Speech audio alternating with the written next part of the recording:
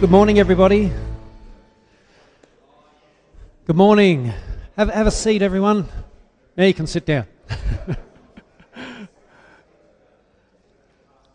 All right. Thanks for that communion, Dave. My eyes are nice and clear now. I can see clearly. Well lubricated.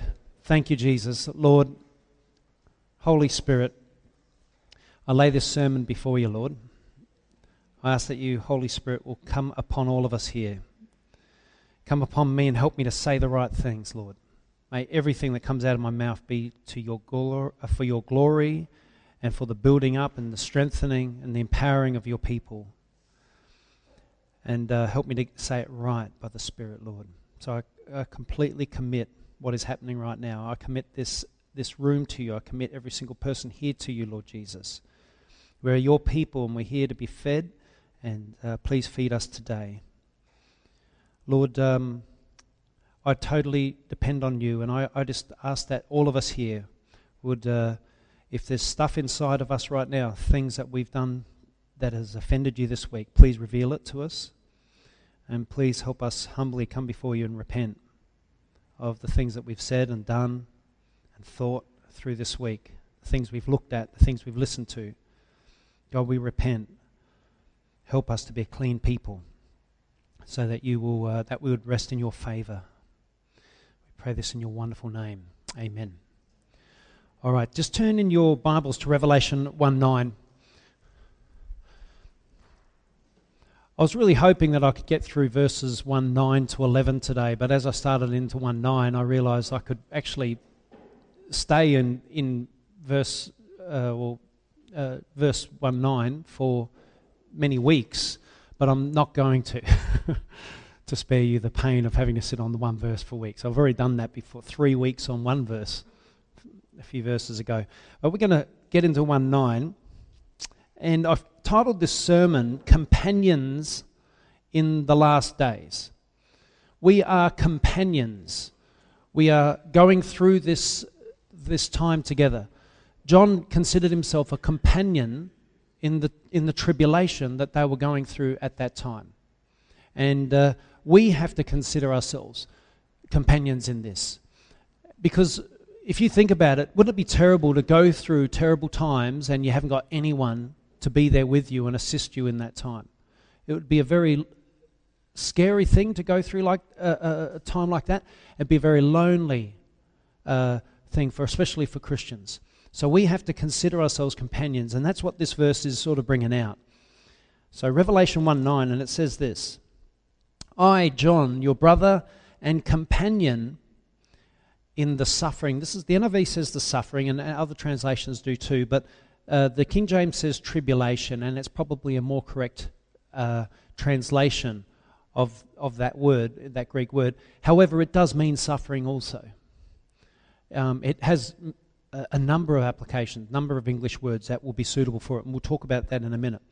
But I, John, your brother and companion in the tribulation and kingdom and patient endurance that are ours in Jesus, was on the island of Patmos because of the word of God and the testimony of Jesus. He was on the isle or the island of Patmos. Okay. So just a quick breakdown of that. What he's saying here, I, John, your brother and companion, and I could have even talked about the word brother. I didn't. But I think we got a pretty good understanding. But every time I look into the Greek, suddenly I realize, wow, there's a lot more to it than I realized. But he's a brother and companion in tribulation. He's a brother and companion in the kingdom. We're going to discuss what that is. And a brother and companion in patient endurance. We have to have patient endurance in these days. He was also exiled to Patmos because of the word of God and the testimony of Jesus Christ. So we're going to quickly look at those 4 points. The word tribulation or suffering comes from the Greek word thlipsis.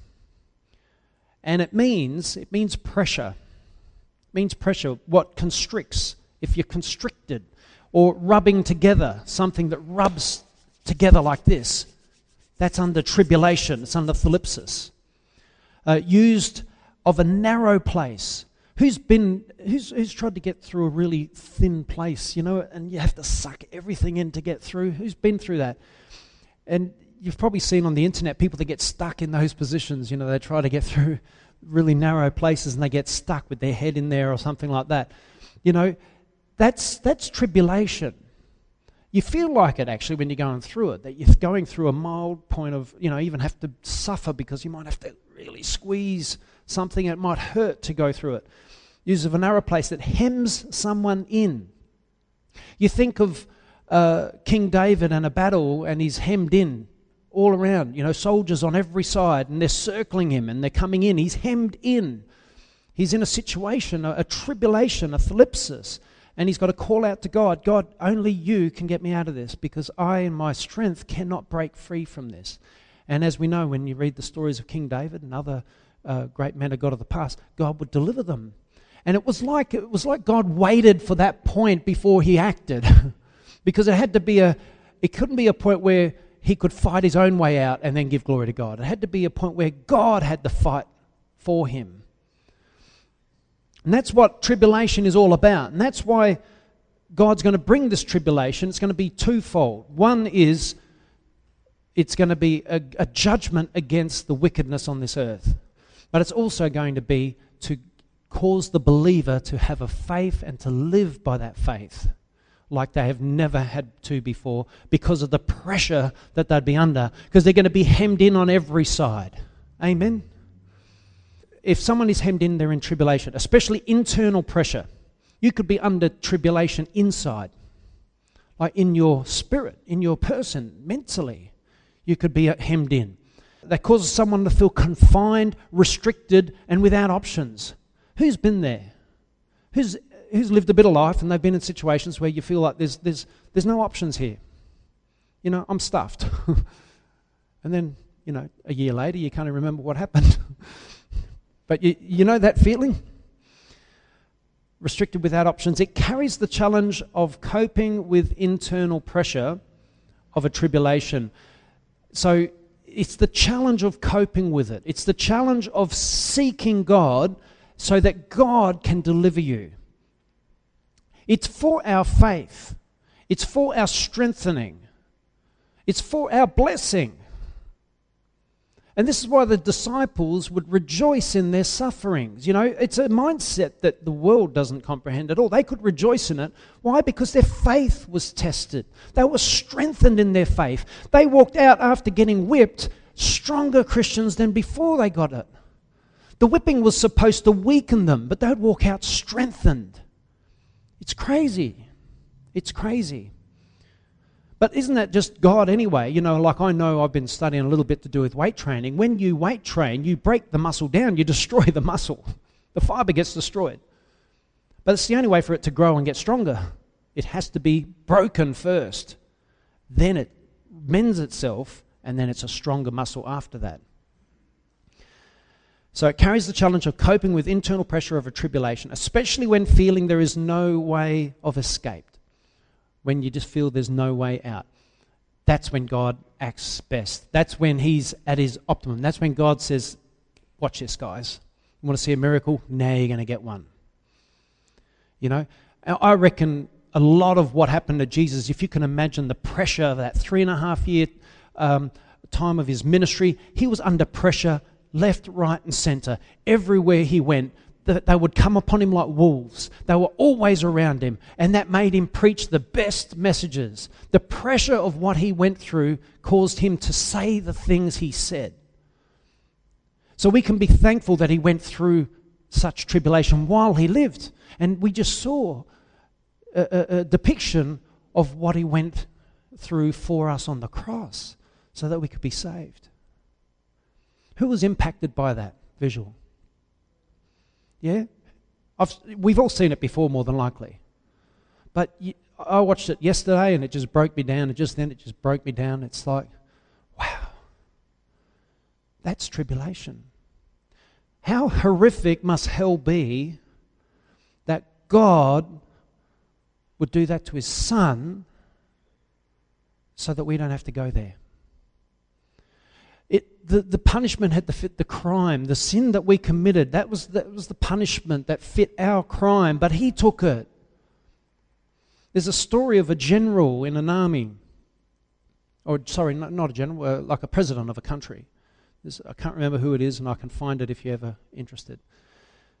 And he passed a law, and that if anyone broke this law, that person would get 30 of the best, 30 lashes. Anyway, it so happened, according to this story, that his mother was the very first person to break the law. And here he is, the son of his mother, and he had to pass a judgment. And if he didn't say to his mother, "You get on the rack now, you're getting whipped," then his government would be a farce. He would be a farce. The people would think, how can we, this president is nothing, or this king, whatever he was. Anyway, you know what he did? He said, "I will take the punishment for her." And he went and he took the whip. So the law, it had to be fulfilled. It had to be done. He had to receive the beating, or someone had to receive the beating. But he took it on his own body so that his mother didn't have to take it. And that's exactly why Jesus had to be there. Jesus had to get on that cross because someone had to take the punishment. Or else God's law's a farce. Isn't it? His eternal law is a farce if someone didn't go to the cross. So when you look at that, that's you guys. That's you up there. He took it for you, so you didn't have to go up there. Doesn't mean we don't have to go through tribulation in this life, though. It just means that our eternal condemnation He's accounted for it in the man Jesus Christ. So let's turn to Revelation 1:9 again, or Revelation 1:9, and it said, "I, John, your brother and companion in the suffering, or companion in the tribulation." Now turn back to Romans 8:35. Make sure everyone follows along with me because I want you to see the scriptures as we read them. It's really important. It impacts you more. 8:35, "Who shall separate us from the love of Christ?" Now I just want to point out quickly before we start reading this verse. This verse has been so misunderstood. There's a whole range of things that certain doctrinal teachers today will pull from this to suit their views. But you've got to read it in context. Who shall separate us from the love of Christ? Shall trouble, which comes under the word, thlipsis, tribulation. Shall tribulation separate us? Shut it. Answer the question. No way. Are we to let tribulation separate us from Christ? Are we to let hardship? I think it was Hal Lindsey. He said, I'll double check that before I put that online. He said, if the rapture is not pre-trib, then we should not call this hope a blessed hope, but a blasted hope. And now you've got these pre-trib believers saying worldwide that if we have to go through a tribulation, then this is a blasted hope. That's the reason I stand against the pre-trib view. Because it clearly tells us that tribulation is our lot in life. Right? And if we are to go through tribulation and therefore curse God, what is that? What is that teaching? What is that doctrine? It's shallow. It's got no depth. It's got no understanding. It hasn't compared Scripture with Scripture. It's coming from an ideology. It's coming from a comfort Western mindset that no trouble should come upon me because I am the blessed. I am the fortunate. I'm not unfortunate like some countries where they're suffering tribulation. I'm going to skip the whole lot. I'm going to miss it all. The early disciples longed for tribulation and suffering because they wanted to receive a greater inheritance in the kingdom, and we're going to read about this. They longed for it because they wanted to honor God by standing firm in the face of all their enemies and look at them and say, I'm going to go through this because Jesus Christ is true, and I want you to see the faith that I have to be able to stand in this trial. And people would turn to Jesus by watching them, the way they lived out their faith. It's amazing. It's amazing. It's the early church, to many respects, would be shamed by knowing just how some people approach their Christianity today. They'll be thinking, that's not the Christianity we believed in. And I'm going to show you just from the Bible, without going any other references, what the Bible says about all these things. But we'll read the scripture first. Who shall separate us from the love of Christ? Shall trouble or hardship or persecution or famine or nakedness or danger or sword? No way. They weren't scared. Paul wasn't scared of those things. As it is written, for your sake we face death all day long. We are considered as sheep to be slaughtered. Are we facing death all day long? We aren't. Well, in the sense that, death is, as near as a car crash sort of thing. But outside of that, we're not getting hunted, are we? No one's hunting you because you're a Christian. These guys were living a faith where they were being hunted daily. Paul was hunted. Who knew? Who knows about that? Who's read through the book of Acts enough to know that Paul was a hunted man? Actually, there was a group of them, they swore an oath that they won't eat until Paul was killed. And of course, they didn't kill him, so I wonder if they didn't eat. Never heard the end of that story. Yeah, so who shall separate us from the love of Christ? No, we'll go down a bit further, down to 37. No, in all these things we are more than conquerors through him who loved us. For I am convinced that neither death nor life, neither angels nor demons, neither the present nor the future, nor any powers, neither height nor depth, nor anything else in all creation will be able to separate us from the love of God that is in Christ Jesus our Lord. Why? Because he's set his heart like flint. He set his heart, that's it. And God, of course, has set his heart, that's it. So they're bonded, they're united in their common agreement. Do you sort of see what I'm saying? We'll keep on going. It'll make more sense soon. Romans 12:12. Be joyful in hope and patient in affliction, or thlipsis, patient in tribulation. Be joyful in hope, patient in tribulation, faithful in prayer. We are to be patient in times of tribulation. If God calls, just say He allows the tribulation to begin in our days. All I can say is be patient. Be patient. There's some more verses that I don't want to spoil the surprise of the verses. You probably know them anyway.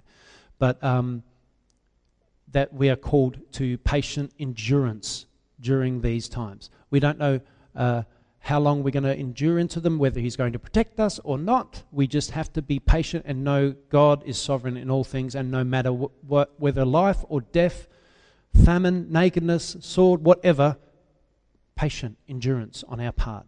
Amen. Romans 5:3-5. I found all the scriptures I needed in Romans. And it says, not only so, but we also rejoice in our thlipsis, in our tribulation. We also rejoice in our sufferings. It's a strange concept, isn't it? When I read in the book of Acts that, I think it was Peter and John, I should double check that, they got whipped. And they came out rejoicing that they'd been found worthy. That's their mindset. I was worthy. Thank you, God, that you allowed me to get 40 lashes minus one. My back is ripped open. My organs are partly hanging out. But thank you that you found me worthy to go through that. You saw what happened to Jesus. They saw that as an honor. Where do you go to hear this today? What churches teach this today? It's not a tickling ear message. Most people don't want to hear it.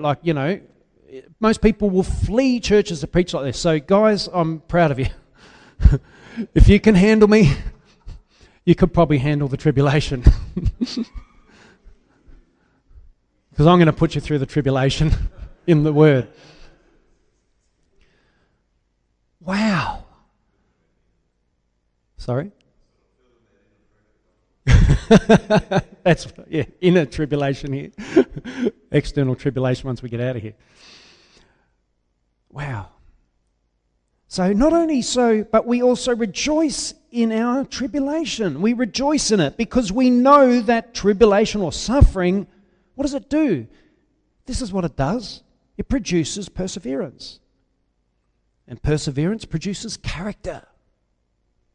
And character, hope.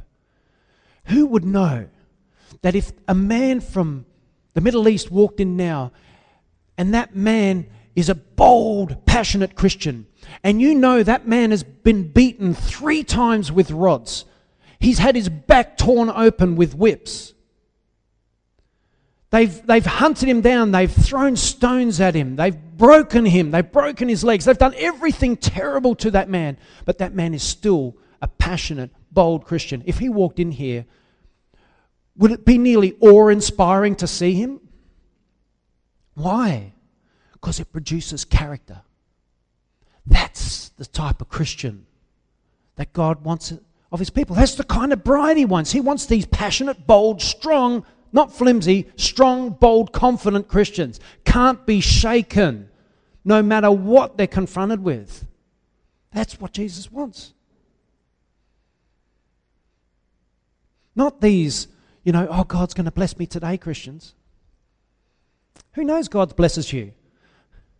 But what's amazing about it is the mindset. These guys back in the day, their blessings were to receive the beatings. That's what they counted as blessings. That's what they counted as honor. I'm challenging you because you need to challenge yourself with this, because we don't know when we may have to go through something. Who reads listens to these alternate medias and listens to the way the world is going? You don't even have to listen to alternate media. Just go on the normal news. You'll see it there. The world is going mad. It's going mad. It's going chaotic. And you're seeing things happening all over the world, and ISIS is rising at the moment and all this sort of stuff. We know that tribulation is coming. It's coming upon our brothers and sisters right now. So we better get our hearts right. Because you know what happens in some of these countries? One day it's all beautiful, everything's like it is here, peaceful, everyone can walk outside, it's fine. The next day there's an army in there, shooting people down, chopping people up. One day, changed. Nothing is the same. They're looking out down the street and everything's burning, and people running and screams and gunshots going off, and it's like it changed like that. World War II in England just changed. My grandparents would tell me stories about it. They're just bombs falling from the sky, and they don't know where they're going to land, and they just run down into basements and stuff, and they hear the house next door to them blow up. It just changes just like that. So all I'm saying is, and I'm going to try not to always preach these sort of messages, but all I'm saying is get your heart right now. Already settle it. Have it settled. Because we are companions in this. And if I didn't teach this, you've got to discover it all for yourself, and I'm sure many of you have anyway. But, we've got to be companions in this. I've got to teach it. You guys have got to teach it to each other. You've got to teach it to your Christian friends. Make sure, have you already settled this in your heart? Because I don't think many Christians in the West have. The reason I say that is because the Bible tells us there's going to be a massive falling away. A massive falling away of believers as the Antichrist is revealed. And my challenge to that, in response to that, was God told me that I must prepare believers for end time scenarios. Prepare people, the believers, the Christians, to go through tough times. Don't teach an ear-tickling message. Teach the bold truth, the uncompromising truth, because God wants a first century church. He wants a church like it was at first. Amen? So I've got to be obedient to my call. If I'm not obedient to that, I'm going to be held accountable to that, and judgment will come upon me harder than on you. Who's receiving it today? Yeah? That's good. Did I finish that scripture? And hope does not disappoint us, because God has poured out his love into our hearts by the Holy Spirit whom he has given us. John 16:33. I was either going to teach this message today or I was going to teach a message on hell, so you got the better of the two, I think. How to face hell on earth. Sorry? Next week. Maybe I'll pray about it. 2 weeks in a row of this sort of stuff might be a bit hard. John 16:33. And I've told you these things so that in me you may have peace. In this world, this is a comfort message from Jesus. In this world you will have trouble or tribulation, thlipsis. In this world you will have, Jesus states it firmly, you will have tribulation. Who knows that throughout history, so many Christians have gone through major tribulation, and it very well could have been the Great Tribulation to them. In their minds, I could guarantee you, most Christians going through it would be thinking, this is the Great Tribulation. I'm in it right now. Don't you reckon? If everything went to ruin here in Adelaide, and next thing you know, we're getting rounded up and we're getting, our heads are getting chopped off, would you think we're in the Great Tribulation? Would that be your first thought? Would you? I would. And then you'd be really shocked when you get to heaven and say, that wasn't it. It's got another 100 years before that. Oh, really? I was certain I was in it. How many times have Christians thought they've been in it? We're going to find out that John thought he was in it. He thought he was in the tribulation. And there's some clear reasons why he would have thought that. Preterism teaches that it was back then, which is a load of rubbish. Anyway, that's my commentary on that. There you go, convincing. Did I convince you preterism is rubbish? If you want to talk about preterism, I'll talk to you about it later. But I'm going to do a sermon on it. I'm going to completely uncover the teaching of preterism. And what's amazing about it is so many Christians believe it. Now, put up your hand if you know what preterism is. All right, a few of you. Preterism basically is that the whole book of Revelation has been fulfilled in 70 AD. Back then. And that's it. It's not future. The book's been fulfilled and completed back in 70 AD. And it's hard to believe. Really? Most people go, really? Is that preterism? But it's surprising how many people believe it, and they're passionately believing it, and you can't convince them otherwise. It's sort of like talking to a Jehovah's Witness trying to explain their faults and their views. They just don't see it. And it's a growing movement, and some of the big-name theologians. I think it's R.C. Sproul believes it. You're thinking, wow, how does he believe that? He's a pretty switched-on guy, but he believes that. Have I finished that John 16:33? Yeah, but take heart, Jesus has overcome the world. 2 Corinthians 1:3-5. Praise be to the God and Father of our Lord Jesus Christ, the Father of compassion and the God of all comfort, who comforts us in all our troubles or thlipsis, comforts us in all our tribulations, so that we can comfort those in any trouble with the comfort we ourselves have received from God. For just as the sufferings of Christ flow over into our lives, so also through Christ our comfort overflows. Did you catch that? The sufferings of Christ flow over into our lives.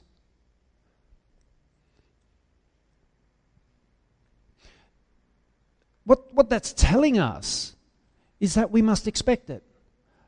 the tribulations that came upon Jesus will come upon us. They'll flow over upon the body. The whole body will be affected. If we can go through our Christian life and be completely unaffected and completely unharmed by tribulation, then it's either one of two things, either a major, major, major blessing, or it's you haven't preached the cross. You've got to preach the cross, because that's how Paul gauged whether he was, in fact, teaching the truth. If he was preaching the cross, he was getting persecuted. So if you're not getting persecuted, start preaching the cross, you will get persecuted. And when I say that, is actually tell people about it. If you want to, and you should be seeking a bit of tribulation in that. That word there, Vina tells me you pronounce it Vasili. That's Bill's Greek name. Basilia. And it means kingship. So John said he's a companion in the kingdom. He's a companion with those of that time in the kingdom. Now, what is this in the kingdom? Because the kingdom hadn't come yet, had it? The kingdom hadn't come to earth, because if it did, we would have Jesus here and the enemies of God would be vanquished and would be in the 1,000-year millennium of peace. But the kingdom had not come. But it had, by the Holy Spirit, in the lives of those living at that time. So that's why he said, I'm a companion along with you, a brother in the kingdom. And it's kingship, sovereignty, authority. We have authority in Christ. We're here, if anything, not to rule each other and not to rule on this planet, because that's what the meaning of the word means. But we're here to rule our sin nature and control it by the power of God. We're to overcome. We become overcomers. We are to become a holy people, a royal priesthood, kings of God Most High, by showing that we have at least the ability to control our own lives. Why try to control other lives when you've got a bigger job here in your own life? Who knows controlling the sin nature is a full-time job? Yeah. And if more of us considered a full-time job, we'd probably overcome more. There'd be more overcomers in the kingdom. If we considered it, that's what we got to do. We got to be careful what we get involved in every day. Sovereignty, authority, rule, especially of God, both in the world and in the hearts of men. Hence the kingdom in the concrete sense, which is the actual kingdom that Jesus will send us. Now, who knows Luke 17:21? And I'm sure you all do. We'll go there so you can read it. I could quote it from the top of my head, but I want you all to read it. If we go back actually to verse 20, and it says, once having been asked by the Pharisees when the kingdom of God would come, Jesus replied, the kingdom of God does not come visibly, nor will people say, here it is or there it is, because the kingdom of God is within you. He was saying that for the benefit of those there at that time. The kingdom of God is in you. It's not going to come visibly in your time so that you can see it. It's for you to understand now it comes within you. The kingdom is released by the power of the Holy Spirit in you and become kings and priests of God Most High. But he's not referencing that the kingdom of God will not come visibly in the future, because it does come visibly, because we know from the book of Revelation, our translation limits the meaning of that verse. So we think, oh no, so it never comes visibly. Well, what's this city of God that comes down? He says doesn't need a temple because he is the temple. God the Father is there, but the city of God comes down. The kingdom does come. But he's referencing it for those of us who, before that time, when until Jesus returns, we must be devoted to Christ and understand that we are the kingdom of God. Now, this is not kingdom nowism. If anyone knows about that, who knows about that? Yep, there's a growing movement in that. This is just making you understand we're not here to set up kingdom, right? That's taken that too far. We're not here to set up kingdom. Does the Great Commission say you are to go and set up a kingdom on earth? Is that the Great Commission? You can easily, diffuse that kingdom now mentality. It simply says make disciples, right? I'm not trying to set up a kingdom here. We're just, doing church, preaching the gospel. But the kingdom is to come is in the form of Jesus Christ returning with, and then 1,000 years later, the first coming of the Father. Who knows about that? That the Father is going to come. Now, who knows you can't look upon the Father and live? Does it say that in the Bible? You can't look at his face and live. Is that right? Well, what about if you've got an imperishable body and you've been with Jesus for 1,000 years? Could you look upon the Father and live? Yeah, because you can't perish. It's imperishable. It might blow you away for about 1,000,000 years looking upon him, but it won't destroy you. He won't destroy you. So keep on going. We represent the kingdom. We do. We're his representatives. Let's turn to 2 Corinthians. If any of you are unsure about your ministry on this planet, just dwell in this passage for a few weeks or a few months and just read it every day. Get it into your heart. 2 Corinthians 5:17. It says, "Therefore, if anyone is in Christ, he is a new creation." So this is how you know if someone's in Christ. They're new. They've been created new. What would be one of the signs of being a new creation? Anyone could tell me just a few signs that they're a new creation. What would it be? Change a lot, that'd stop sinning. That would be one of the most clearest, wouldn't it? That'd be an evidence. Anything else? They'd be praying, wouldn't they? That'd be a sign. They'd be living a life of prayer. Reading the scriptures on a daily basis. They'd be going to church. They'd be talking to people. They'd be evangelizing. They'd be reaching out. Right? All things that would, and I'm glad I asked you that question because I wouldn't have thought of all those. So if anyone is in Christ, he is a new creation. The old has gone, the new has come. All this is from God, who reconciled us to himself through Christ. And what did he do? He gave us the ministry of reconciliation. And this is it, that God was reconciling the world to himself in Christ, not counting men's sins against them. And he has committed to us the message of reconciliation.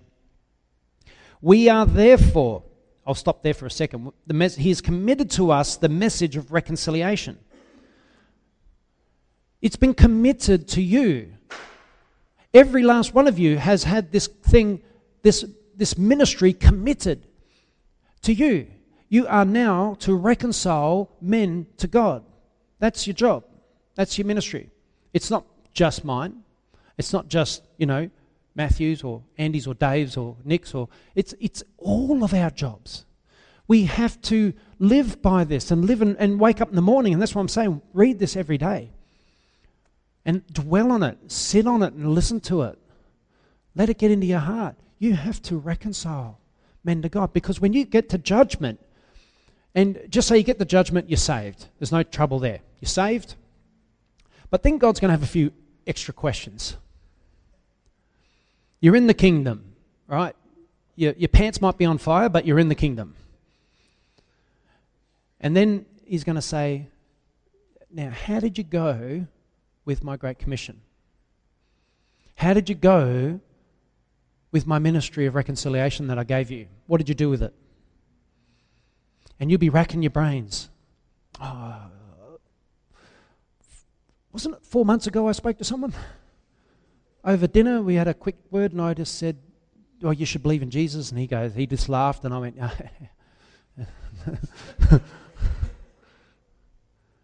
and he'll go, "Yeah, that's right. That happened 4 months ago." Yeah, there was a time back again. I also spoke to someone. I'm sure. Yeah, you did. But would you like to be in that situation?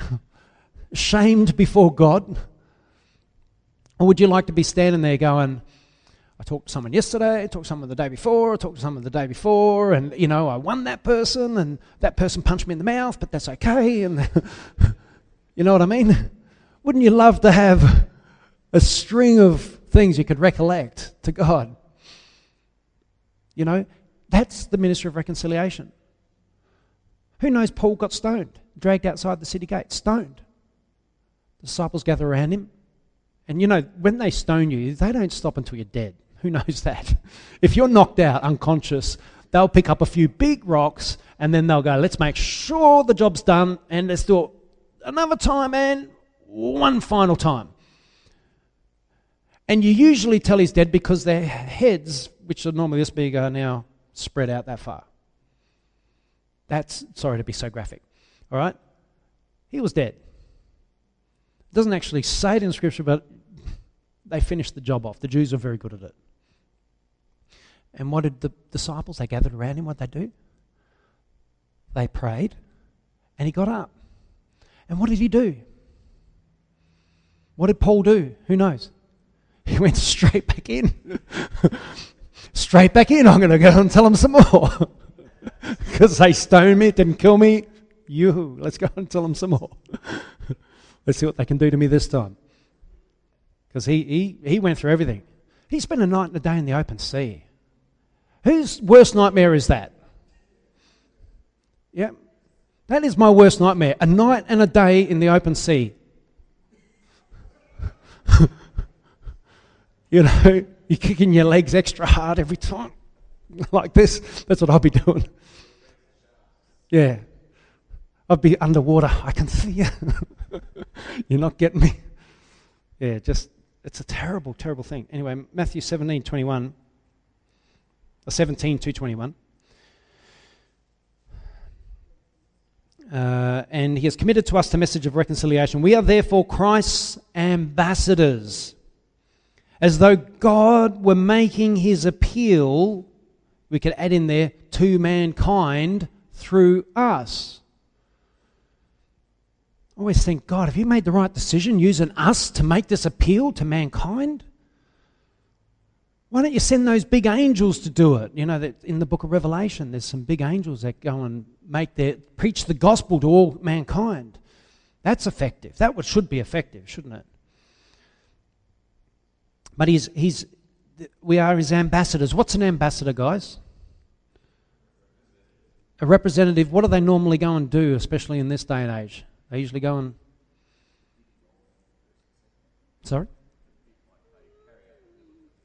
The will of the president or of leader of the country, and they go there to make agreements. You know, a lot of the time they go to make peace, you know, settle disputes, all these sorts of things. Is it a responsible job? If you're called the ambassador of Australia or the ambassador of America, that's a responsible job. We are the ambassadors of the kingdom of God. That is a responsible job. That is a huge responsibility. We've got to go out there and reach out to people as ambassadors and speak on the Lord's behalf using his words. That's why we've got to know the scriptures, and they've got to be on the tip of our tongue because we've got to use those words. You know, one thing I've noticed, when I speak to people about Jesus, they go, yeah, but the moment I quote a scripture from memory, they always stop and look at me like that. I don't know what it is, but I always wish that I just had heaps more laid up in my memory so I could keep on rattling off scripture until they get the point. There's power in the Word of God. Sometimes we think we can use the best descriptions ourselves. But if we quote the scripture when we're trying to speak to people and know the right scriptures to speak to people and use when we're preaching to people, or not, we shouldn't think we're preaching at them. We should discuss it with them and reach out to them. Amen? So do these memory verses that Bill's organised, because we really need this on our heart. And one day, you never know. I know Richard Wurmbrand said that, and also Brother Yun, who was in the Chinese prison for many, many years. Have you read that yet? The Heavenly Man? Yeah, make sure you read The Heavenly Man. Write it down if you haven't read it. The Heavenly Man by Brother Yun. I've read it 2 times. Really, really impacted me. And he was big. He memorized the entire book of Matthew within a few months of getting a Bible, that sort of thing. And he said that wealth of scriptural knowledge supported him and kept him strong in the faith through years of imprisonment, when Bibles were not there so that he could just pick up and open. He would just, And he used to recite Scripture in the cells with his cellmates. Wouldn't it be great to be lying next to someone just reciting the Bible? Right? So learn your Scriptures. Get it into your heart. Very important. You never know when. It could be that you're something that's going to keep you strong in the faith. So we implore you on Christ's behalf, be reconciled to God. God has made him who had no sin to be sin for us, so that in him we might become the righteousness of God. Now this is all going to be in the book of Matthew. So open up the book of Matthew, chapter 4. Here it is. Jesus went throughout Galilee, teaching in their synagogues, preaching the good news of the kingdom. That's what he went preaching. That is the good news of the kingdom. When you preach it, that is the Gospels, when you preach from the Gospels. And as a fringe benefit of preaching the kingdom is he was healing every disease and sickness among the people. Do you know, I've always thought that Jesus never went into a town and did a healing crusade. Who's heard that's what Jesus used to do, go in and hold healing crusades? Have you heard that in church? I've heard it. I used to go to churches, come on Wednesday morning, we're having a healing crusade. Okay, why is that? Oh, well, Jesus used to hold healing crusades. No, Jesus used to preach, repent for the kingdom of heaven is near, and then there would be healings, but it wasn't the motive for his preaching. He didn't come and preach healing. He didn't preach healing. He preached the kingdom of heaven is near and repent because it's near. And I believe if we're true to that, if we are true to preaching the good news, that healings will be an overflow of that ministry. Amen? As long as we're prayed up.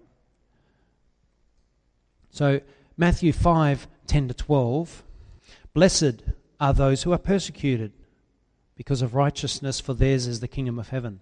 There you go, you're blessed if you're persecuted. Blessed are you when people insult you. See this mentality again? It's so in reverse of the world, isn't it? Jesus is telling us we're blessed. When people insult you, you're blessed. So if you want to bless me, you know what to do now.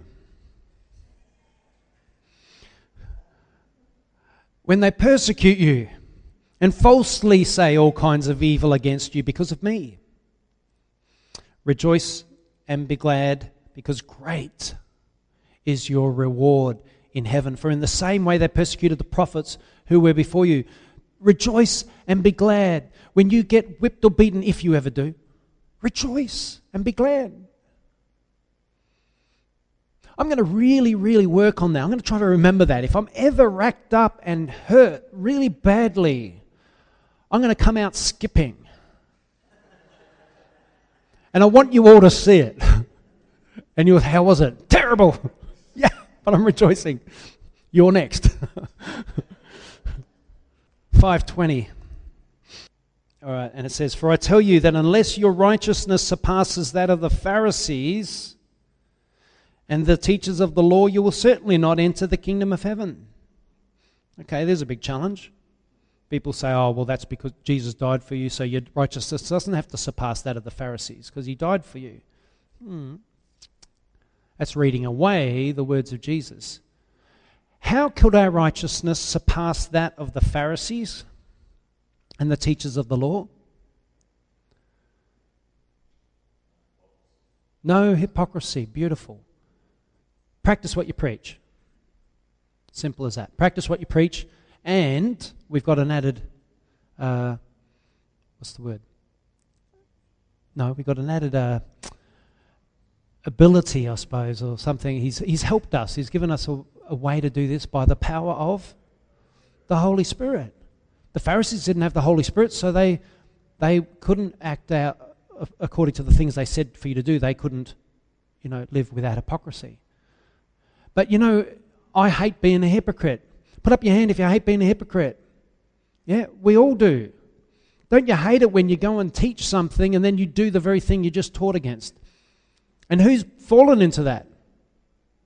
Yeah, only 3 honest people here. The rest of you are all hypocrites. Sorry, I'm only joking. I saw a few late hands go up real quick. Now, 5:20. I won't say any more. I'm getting in more trouble. Just keep moving. Thanks, Vina. Just urge me on. And I'm trying to finish quickly. Matthew 6:33. And here we go. But seek first his kingdom and his righteousness, and all these things will be given to you as well. Seek first his kingdom. Who wakes up in the morning with that scripture on their mind? Seek first his kingdom. First. Does that mean never think about it at all? You know, I just read that and I go, wow, I don't think of that every morning. What that really means is get on your knees and seek God in the morning. Matthew 4:17, and it says, from that time on Jesus began to preach, repent, for the kingdom of heaven is near. So we know what we've got to preach. And last one, 11:12, and it says, from the days of John the Baptist until now, the kingdom of heaven has been forcefully advancing, and forceful men lay hold of it. So what have we got to be in our faith? We've got to be forceful. We've got to be strong. We've got to seek God diligently, powerfully, boldly. We've got to pray bold prayers. Not in the sense that you yell at God or anything. That's not boldness. Boldness is just praying with the surety that he hears you and you're praying according to the word of God. You've got to live this Christian life in a sense. You've got to be violent to the sin nature.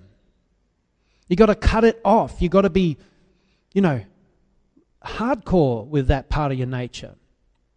And who knows, you can cut it off and then like is there ever... You ever cut down a tree and you cut it down to the ground and then it sprouts back, and then you go and cut all those things and it sprouts back again? You know those sort of trees with these really strong root systems? The sin nature has a very strong root system. You can cut it right off at the base and you come back a month later and there's all these sprouts coming up again. We've got to keep on cutting it off. Actually, go and get one of those root stump removers. Grind the whole thing out, get rid of it altogether. And I'm sure John and Paul and that got to that point where they could say the stump was removed. Get rid of the sin stump in your life. All right, and the last scripture I said, this is it. I just want to finish it so I know I'm up to this screen. Matthew 13:24. We're all there. Jesus told them another parable. The kingdom of heaven is like a man who sowed good seed in his field. But while everyone was sleeping, his enemy came and sowed weeds among the wheat and went away. When the wheat sprouted and formed heads, then the weeds also appeared. The owner's servants came to him and said, Sir, didn't you sow good seed in your field? Where then did the weeds come from? An enemy did this, he replied. The servants asked him, Do you want us to go and pull them up? No, he answered, because while you are pulling up the weeds, you may root up the wheat with them. Let both grow together until the harvest. At that time I will tell the harvesters, first collect the weeds and tie them into bundles to be burned, and then gather the wheat and bring it into my barn. Now drop down to 36. It says, Then he left the crowd and went into the house. His disciples came to him and said, Explain to us the parable of the weeds in the field. He answered, The one who sowed the good seed is the Son of Man. The field is the world, and the good seed stands for the sons of the kingdom. The weeds are the sons of the evil one, and the enemy who sows them is the devil. The harvest is the end of the age, and the harvesters are angels. As the weeds are pulled up and burned in the fire, so it will be at the end of the age. The Son of Man will send out his angels, and they will weed out his kingdom, everything that causes sin, and all who do evil. They'll throw them into the fiery furnace, where there'll be weeping and gnashing of teeth. Then the righteous will shine like the sun in the kingdom of their Father. He who has ears, let him hear. So that's telling us this is what we're in now. We're living this parable. We're in the world right now. We're living, and the weeds are all around us. Just make sure that you're growing in the kingdom, that you're not a weed, if you know what I mean. make sure that you're a healthy, fruitful vine or a fruitful shaft of wheat. Amen. And that's where we come back to the early scriptures, that we must be a new creation. You know what a new creation is? It's the miracle of God. A weed turns into wheat. And we've got to be changed. If anyone is challenged by this, just pray about it, because this is what it's all about. This is why you go to church. You go to church to get challenged. You don't go to church you shouldn't go to church just to get told how good you are and how prosperous you can be if you give money into the kingdom. That's not what church is for. It's never been that way. It was always to get the people changed and transformed and living a righteous and holy life in Christ, so that we can overcome and get into the kingdom of heaven and not lose our place in the kingdom of heaven. That's what church is for. It's to keep us in it, to keep us strong, to keep us growing. Amen. I hope this has challenged you today. Has it? That's good. All right, let's pray. Thank you, Jesus. Lord, thank you for this message today, and I just thank you that your Holy Spirit spoke through me in relation to so many matters today, and I pray that everyone here will have been impacted positively, that they will go home and have so many things to chew over and so many things to be to grow from, so many things that would nourish them from today's message. And just like a muscle that's been broken down, as it recovers, it grows stronger. Lord, let that be the case today, that this church, these people here, will grow stronger as a result of this message. So thank you for this wonderful honour and privilege to be able to preach to these wonderful people. And I just pray your blessings upon them, and that you will just take them from strength to strength in this life and give them a resilience to stand strong in times of great trouble and hardship and tribulation, and that they'll be able to go through and with you at their side, strengthening them all the way. And I pray this in your wonderful name. Lord, just pour out your Spirit upon this fellowship time now. May you be here in a powerful and wonderful manner, moving in all of our conversations. May it be a blessing to be among each other right now, and just bless everyone in their week. May they have beautiful weeks in you, and help them to achieve all the things that they are striving for in their personal lives as well, Lord. So we pray your blessings over them in the name of Jesus. Amen. Amen. Thanks, guys. Please.